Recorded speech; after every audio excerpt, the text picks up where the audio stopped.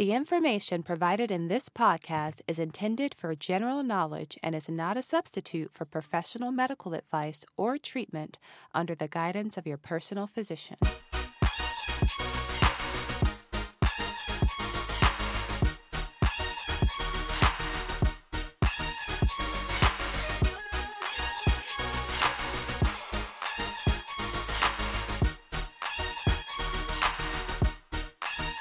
On this episode of Faith Family Medicine, Dr. Sean and Marcy answer your questions about COVID-19.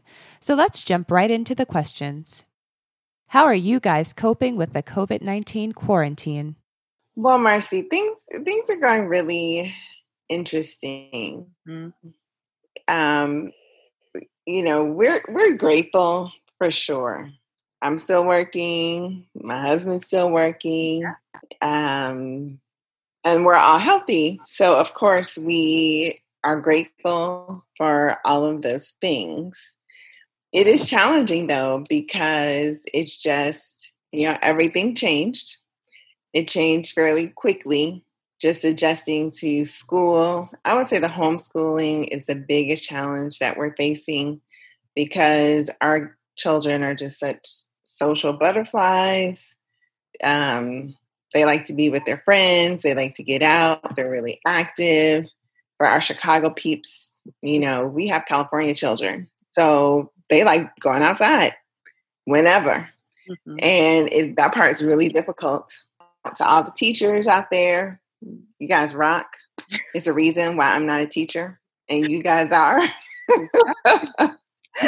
I think by about day 2, I was completely over the whole homeschool situation, just over it. Yeah. But thank God again, we had Professor Grandma to be the homeschool teacher. Oh, yeah. You have a true professor in the house. Yeah. When I saw what was happening, she had recently retired. Mm-hmm. I was like, Grandma, we're going to need you to come because I could see it. I saw what was coming. So I was like, okay. Only about a week or 2 out, but I was like, once it started spreading, I was like, okay, this is not going to be going on longer, meaning regular school. Yeah. So she came and jumped right in. Mm-hmm. Now, it's a difference between teaching college students versus 3rd and 5th graders. Right, yeah. But he's making it work. Yeah, we're doing the best that we can. That's what matters. At least it's not you. We're doing the best that we can. Yeah. Yeah. That's all you can do right now. Lila's only 4, so yes. The most we can homeschool is like 60 minutes, and even that is a stretch for a 4-year-old. But I couldn't do it like 20 minutes. So like Wayne is all the homeschooling right now. Like I just like lock myself away, and because I just would get frustrated at like the smallest thing, and it was not healthy for her to have that going on. So you got to pick and choose your battles. Amen to that. And there are resources that we're even sharing with our own school from different organizations about things that you can do with instantaneous, like distance learning. And I think that's something we can post on the Facebook and Instagram page. Just some more ideas. To be honest, y'all, I'm just like, I'm counting down the days. We just got the email. School is over on the 22nd. I'm like, hallelujah, because I am just completely over it. How are your kids adjusting? But the kids, for the most part, have been pretty good. But Sammy did say to me the other night, when can we just go out? He wants to go to a movie. He wants to go to a store. Yeah. So then I finally had to explain it's still not quite safe yet to just be out and about. It's a hard conversation to say. Lila will ask, is the virus still outside? And I don't know if she quite understands it, but it makes me sad to hear her ask a question like that.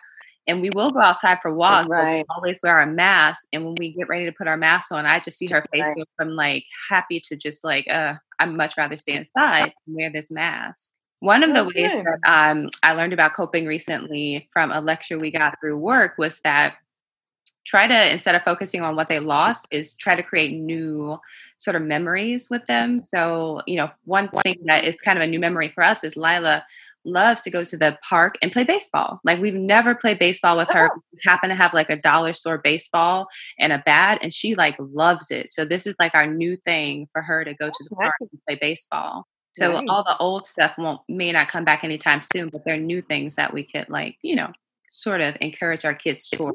If you get COVID-19, do you form an antibody once you recover? I think there is evidence now, and there are tests that show that if you were to test blood to see if there are antibodies against COVID-19, there actually are antibodies that's formed. And the hope is that when you form antibodies, that you would at least be protected from the current form of a virus. So that can happen, if you were to get any kind of virus-associated illness, like the flu. If you get the flu for that year, that type of flu would not affect you again for that particular year because you formed antibodies against it and your body remembers it. What about testing for antibodies? Would widespread testing be useful? That's something that I think our workplaces are really starting to explore, healthcare places in general. So I know that there are nursing homes who are testing, and not only testing for the virus, but also testing for antibodies, as well as what I've heard from friends in other areas. Whole clinics have gotten tested. There are actually some clinics locally who are also testing staff for antibodies. Mm-hmm. So we're trying to get an idea of where our workforce is in terms of what we've all been exposed to. So in terms of widespread testing, I have not encountered that. And I think we're a long ways away from everyone being able to be tested. And the truth is, there's so much about this virus, like you said, that we just don't know. We don't know how long even natural immunity will last.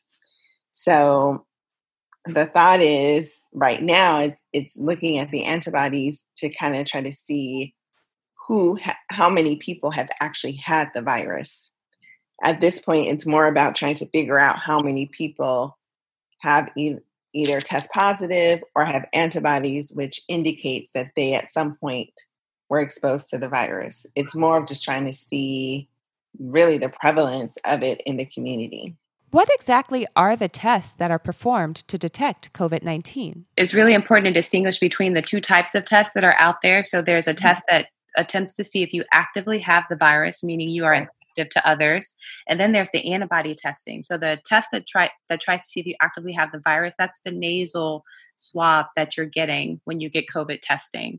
That's actually looking for, viral DNA or RNA. Mm-hmm. So it's actually telling you if it's there and it's actively replicating within your system. Versus the antibody test, it can tell you a little bit of whether there's active, if it's actively present or not. But oftentimes it will be most useful to tell you whether or not you've been exposed. It'll let you know if you've come into contact with this virus. How does your faith affect how you handle the COVID-19 crisis as doctors? I found this kind of interesting because I'm a researcher. I believe in data. The CDC says that something is amiss. I believe it. They tell us to stay in the house in order to protect ourselves. I look at the numbers. I say, yes, I agree. The numbers are high. There are a lot of deaths. This is a serious disease where even the asymptomatic person can spread it. I agree with that. Absolutely. I also feel like I can be in agreement and accepting of the numbers to a certain extent and protect myself as recommended by those who are in the power to give us these numbers. But also I can be hopeful. We're asking for a miraculous recovery from this. We listen to science. And I think this is sometimes where people have a hard time balancing, is feeling like you have to be either or, when in reality you don't. So we hear the science, we follow the recommendations, we wear our masks, we socially distance ourselves. But on the other side, we are also actively praying that, Lord, you take this away, and that that the numbers that they predict, that those are not the actual numbers, that we see something better than that. Yeah. I agree with that. That's my hope. I personally do not want to see this thing where it's, okay, you got to get your flu vaccine and your coronavirus vaccine. Me neither. I don't want that. But guess what? If it came to it, obviously, right here, we're pediatricians. We are pediatricians. Prevention is that's our bread and butter, not in terms of money, but that's just what we do. That's the core of pediatrics is health, it's prevention, it's anticipatory guidance. Like we're trying to prevent things, we're trying to anticipate, and we're trying to give the best care possible to prevent the bad things from happening in the future. But the faith part of me right now is just not ready to say this is what it's going to be like forever. My own personal, this is faith family medicine. I will have to say, I pray over everything really when it comes to my kids. Yeah. Whatever medication, even antibiotics, there are antibiotics that people take like water that can have very serious side effects. So, every form of medicine, everything we do in life, there's risk and benefit. Mm-hmm. And, we want to lessen the risk as much as possible and maximize the benefits. And when I say that vaccines are beneficial, they are absolutely beneficial and absolutely necessary. But, the faith part of me right now, I just believe that this is a reset in so many different ways that we have an opportunity to reset. And I hope we all make the most of it. I'm trying every day, not always succeeding. Yeah, I think that's good because sometimes, there's people kind of feel a force. Like you got to be scientific or you have to have faith. And in reality, it's like the middle. Like, I'm doing things according to the book when I take care of my patients based on science, but I'm also praying for my patients. Yeah. Praying, that the things that I do,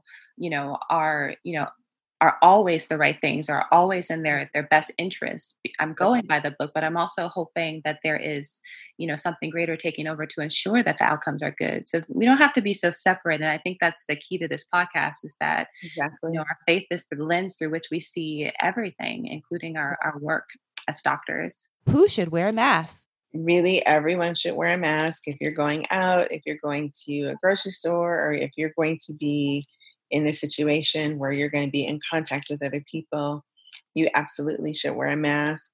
There are some exceptions, like for LA City, I guess when you're walking around. I personally think that people should wear a mask when they're out walking, when they're out jogging, because there is some evidence now for droplets in aerosol. Mm-hmm. So I just think that everyone should wear a mask when you're out. And then there are times you should wear a mask if you do have COVID-19, if you're positive or you have symptoms and you're what we call a PUI, person under investigation, you should wear a mask as well when you're at home. Mm-hmm. So if you can't 100% isolate yourself from others in your household, if you have symptoms, if you have tested positive or you have a test pending, if you cannot completely isolate yourself, you should wear a mask at home and also do the social distancing, the 6 feet apart. If you have a cough, a fever, shortness of breath, you are presumed that you have it. You should act as if you have it. Yeah, I definitely do wear a mask at all times. So even, at the park, we go to the park, we wear our masks because, in LA and probably other very busy cities out there, it's just hard to really know that no one's going to walk past you. The sidewalks are small. Yeah. You just never really know who's going to come up on you. So we always want to just be prepared because all you need is that, someone to come by and cough, and the potential for exposure is there. So we just kind of universally mask it wherever we go. The other part of that is whether or not babies should wear masks. And I think in general, they're recommending, yes, the age of 2. They're recommending the age of 2 as the cutoff, and that person should be able to remove their mask. That's kind of a good gauge of whether or not they should have on a mask. So, someone less than 2 may not have the dexterity to be able to remove that if they're having trouble breathing. Babies will be at risk for having trouble breathing, having their face covered. So ages 2 and up, everyone should universally have on a mask. Remember when we were little in Chicago, or when we were in Chicago and you had relatives? Neither one of us had kids in Chicago, so we haven't had that experience. But I remember on purpose, we didn't want to have kids in Chicago. It's too cold. Hallelujah. But I remember people bringing their kids to clinic, in their car seat, but their car seat was like covered with a blanket. Now, of course, you have to be careful with the blankets as well, especially at home, but it's fine if you are outside, and this will lead into something else. If you're taking your baby, your 2-month-old or your 4, 6, 12, 18-month-old in for their vaccines, you should just cover their car seat with a blanket that's breathable. Make sure, obviously, it's not covering their face, and that works as well. Yeah. And I do want to reiterate that we do still want you to bring your children in for their vaccines, for especially their 2, 4, 6-month, 12-month, 18-month vaccines, because we don't want to start something else. We don't want to have more outbreaks of pertussis and measles and all of these other things because people aren't coming in. And people are not coming in right now for their vaccines. So we just want to strongly encourage you, if you have young children, they need to come in for their vaccines. And, just talk to your doctor's office about what they're doing to minimize risk. I know that pediatric offices across the country are doing everything possible to keep your children safe while you bring them for those primary vaccines. Is it safe to seek care for other medical issues during this time? In the era of coronavirus, and I will have to admit, even as a healthcare provider, we're just thinking, every person who comes in, do they have corona? Do they have corona? But there are other things that are still going on, people. So if you have a concerning symptom, please call your doctor. Yes. If your doctor, and do the telephone visit, do the telehealth visit. If you have a concern about something, don't let it go. Call your doctor, talk to them. We're still here for you because we want to take care of the other things that are going on in your life. So, if you have a problem, if you're having a symptom, if your child is having a symptom, don't ignore it. Don't be afraid. And if you have to take them in, don't be afraid. Do the necessary precautions and, work with your doctor, work with your provider about the best way, the safest way to be seen. Yeah. And your doctor is trying to balance this. They're trying to balance the illness that you may be coming in with versus risk of exposure to COVID. I do this pretty much all week to figure out whether or not our patients should be seen in the ER, if we can just do outpatient testing to evaluate them. So your doctor is weighing those risks. But like she said, don't be afraid to call. The first step is just to get on the phone and say, hey, this is how I'm feeling. Right. We don't want you to, sit out there with something serious and fear of COVID, something serious that could be life-threatening. The hospitals are equipped to protect you and keep you safe. Yes. We want to keep you out of those ERs as much as we can. But hey, sometimes other emergencies happen. Yes. Sometimes you gotta go. Sometimes you gotta go. Yeah, sometimes you gotta go. So, and it's important to remember that. Yes. My friend just had a new baby. Is it safe to visit? No, sorry. There's some rare. Okay, you can't visit them in the hospital, number one. Most hospitals have policies regarding either the partner only. In New York, I think some women have been given birth by themselves. It's, it's a hard situation, but definitely visitation is very limited in hospitals right now, really for anybody. And even in homes, I've had to counsel patients, I know you just had your baby, but you really have to think about, now, if you're sheltering in place with grandma and all these, different people, my mother-in-law's here, we're all sheltering in place together. That's one thing. But if it's somebody that you're not living with, who is, especially if they're actively out and about, I would strongly caution against having them come visit. Yeah. So the really hard part about this coronavirus that's going around is that the asymptomatic people can be carriers of the virus, and they can bring that to people who are at high risk. Right. We hear that kids do better, but newborns, we just always just assume that they're at higher risk for anything. And there have actually been kids who've done not so great with the coronavirus. So I don't want you to think because you're asymptomatic, oh, I can go over there, or kids are, they're okay. No. We still want to protect them because bad outcomes can happen, especially in newborn babies. So it really is your responsibility to just kind of take a step back and say, right now, it's not the time. And it's hard. It's hard to miss these things. The baby will only be born once, but there are other things you can consider doing, making mementos or FaceTiming or things like that, so that we can eventually have this all go away and we can get back to whatever is our new normal in the future. Exactly. And there are policies too. There have been moms who are COVID positive. So the AAP and the CDC have set out recommendations for that as well.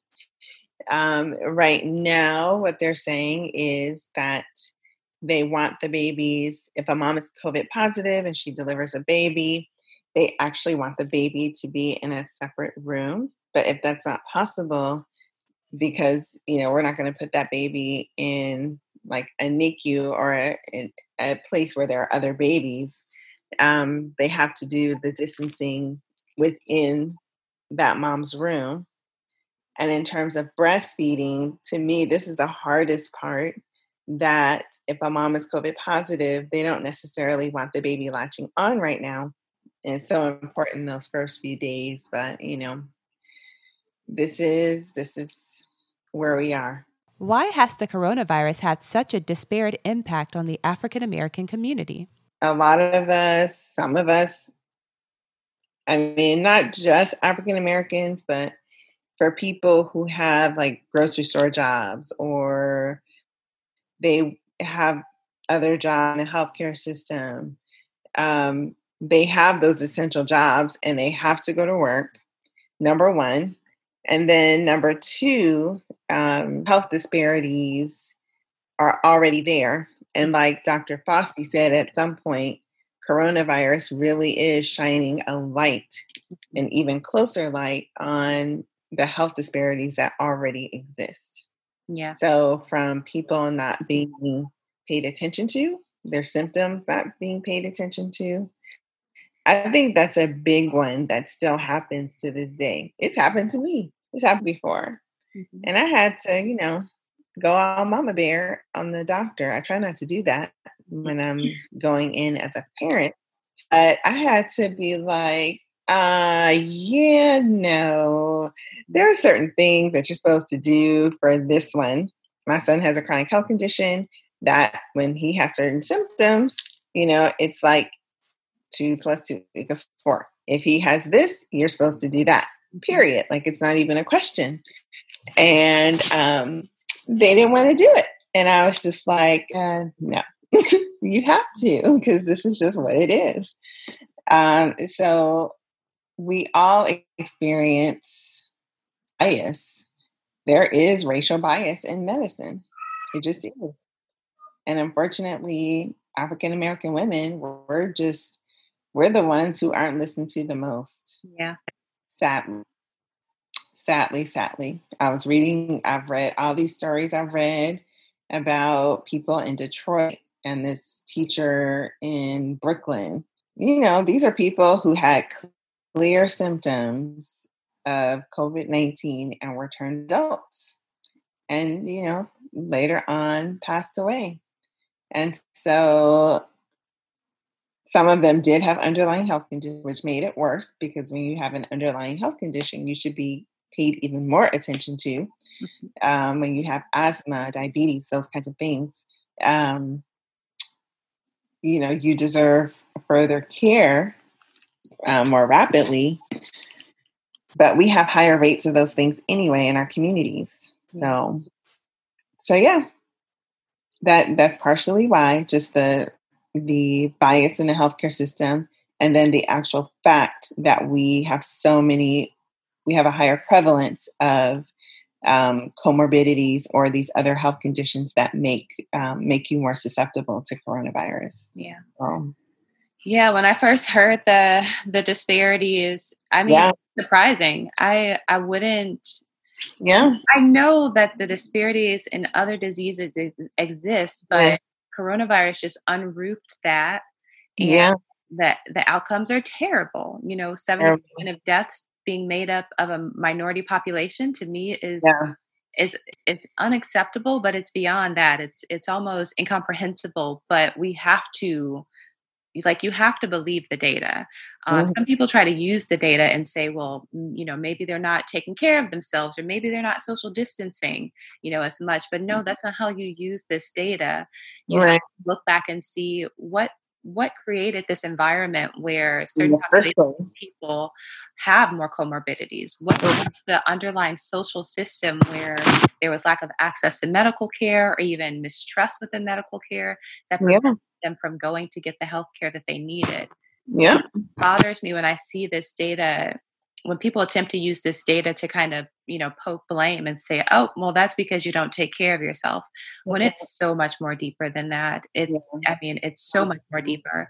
And, it's even hard to explain in a single sitting how we come to a place where this virus could just ravage a whole community, in such a way. But this has been years and centuries of doing. How do you think bias within medical care plays into these disparities? We all have biases that we have to sometimes work through.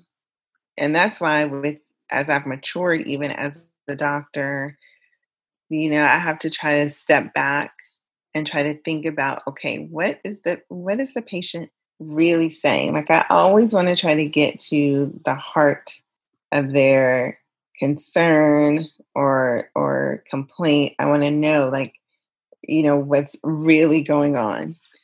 And when it comes to cold and flu season, sometimes, especially when it starts to get in that really, really busy part, sometimes you can even say, ugh, another cough and cold. But, our job as doctors is to try to pick out what's just a cough and cold versus what could be something else more dangerous or life-threatening. My favorite one is abdominal pain. Like, ugh. But there are some things that I always want to know. I want to make sure that this child does not have appendicitis. I want to make sure that there are other things as well. But I always, no matter how fatigued I get with things, I have to take a step back and say, okay, look for those things that you could easily miss. I think it is important that you have to remind yourself to not make assumptions, take a step back, listen to the patient, and, make sure that you're addressing all of what they're telling you, and to not make an assumption without truly hearing them.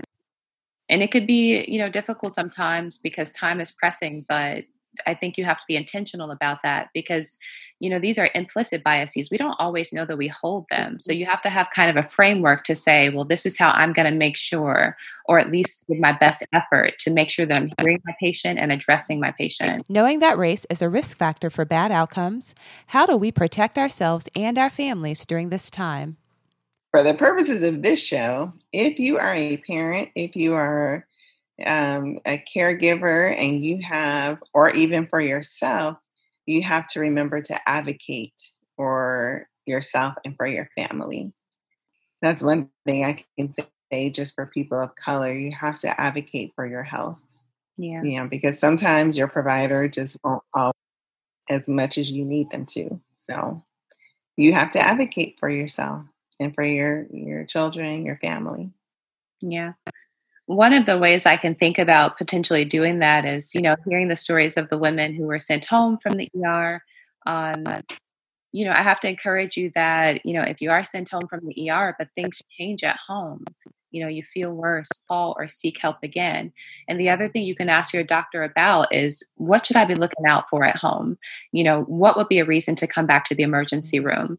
Knowing that, what you have maybe on that list, but anything new or different that's concerning to you should warrant either a call to your doctor or a return to the emergency room to be evaluated further. So even if you're sent home, it doesn't mean you have to stay out of that ER. You have the right to go back until you are, if you're having trouble breathing, you should be able to go back and get help with your trouble breathing. One more thing I want to say to that point for our community especially is in these types of situations, you don't want to underestimate the power of a relationship with a primary care doctor. This is when you need to have a primary care doctor who knows you, because that's the person who can also advocate for you as much as we can. And so I don't know how African American, like what the percentage is of African Americans in general who have a good primary care doctor.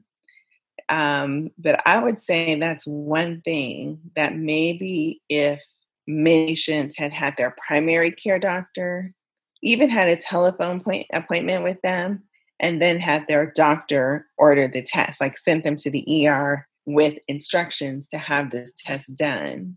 So I want to encourage you, all of you, to get a good primary care doctor because we can also be your advocate. Because going to 2 or 3 different emergency rooms may or may not help you because you have 2 or 3 different doctors who are seeing you at one moment in time, and they don't know you, they don't know your history. So, I emphasize that enough that you should have a primary care doctor. Because if you have a chronic condition, so all the things that affect our communities more, if you have asthma, if you have diabetes, if you have high blood pressure, you should be seeing your primary care doctor. And so that's how you develop those relationships with your primary. So you go to your primary doctor even when you feel good. Like they're the doctors that you see once a year or more often if you have diseases. But you see them even though you feel okay. That's why they're called the primary care physicians. They see you when you're sick, but they also see you when you feel relatively okay in order to pick up on those things that could be life-threatening for you in the future. So if you haven't established it, this is the perfect reason to go ahead and do that and to keep it going. Do you think healthcare workers should receive a separate stimulus for the risk of exposure, or is this an assumed risk that comes with the job? I like this question. I think it makes you think. I like that question too. I like it. It does make me think. I think that, hey, we could use a little extra. We can always use a little extra. Yeah, that's an interesting question. I think some healthcare workers should, for sure. Yeah. And when I say some, I mean like the people who work in the cafeteria and the cleaning crew and, the security guard who has to stand out front and, literally come in contact with every single person who walks in the door. I think those people should definitely get extra. I think they should get access to reduced childcare and enhanced childcare, right? Because there can be fewer kids at each one of these health or daycare centers. So they need more access to good quality care for their kids if they don't have anyone to leave them with. But I think that there should be a separate fund for healthcare workers who have to take off time because of the virus, like if they got sick. And then other resources. Because I am kind of mentally exhausted. Me and a girlfriend of mine, she's a pediatrician too. I was on my way home. We were talking because that's when I have to talk to my friends in Chicago, like when I'm on my way home from work or at odd times because of the time difference. It's so weird. But anyway, we were talking about, she was like, man, yesterday I was so tired. I just didn't feel like doing my whole thing. The whole thing where you come home and you're like, okay, I got to strip off everything. You're spraying Lysol. I gotta pray over my lungs for real because of all the Lysol spray and stuff I've been inhaled over the last 7 weeks. Clean the shoes, taking off the clothes, running upstairs to take a shower. And And then just that overall feeling of yuckiness after being at work all day. And for me, it's that physical and emotional toll of every single moment. You're like, does this person have the virus? And are they giving it to me, or are they exposing it to me? Now, that's where my faith has to come in. And that's where I have to reset my mind to not focus on that and just pray the prayers that I've been praying about protection. And because honestly, you could go crazy just thinking about that. So I think there should be other resources for physicians, for people who see patients, for healthcare workers in general, because I think it's the emotional toll of everything we have to do every single time you leave the house and then come back. I don't know if just money, but definitely others that could cost money, that money can be used for, because it's exhausting. One of the emotional things I didn't realize was going to be an issue was responsibility for staff. I didn't actually realize until recently that my decisions affect whether or not my staff gets exposed. So like if I don't do the right thing, my staff member could have been exposed, and that could be, or depending on who it is, it could not be a good thing for them. So I had, just a situation. Thankfully, it turned out everything was negative, but it weighed on me as I waited to know, like, did I do the right thing? Is my staff affected? But that responsibility of keeping those around you safe, whether it be your family or the people in your clinic, it's a heavy responsibility and burden. And I did just have to pray through it and just ask for peace until we knew further information. But it takes a toll on you. Well, that concludes another episode of Faith Family Medicine. If you could take only one thing away from this episode, be sure to establish care with a primary doctor. It is not too late. Check with your insurance company for an assigned doctor, or if you are uninsured, use a search engine like Google to search for free or income-based clinics. It may require multiple telephone calls, but be persistent, and let's go into our new normal with established primary care doctors. The views and opinions expressed by Dr. Laster and Dr. Watkins are their own and are not representative of their respective employers.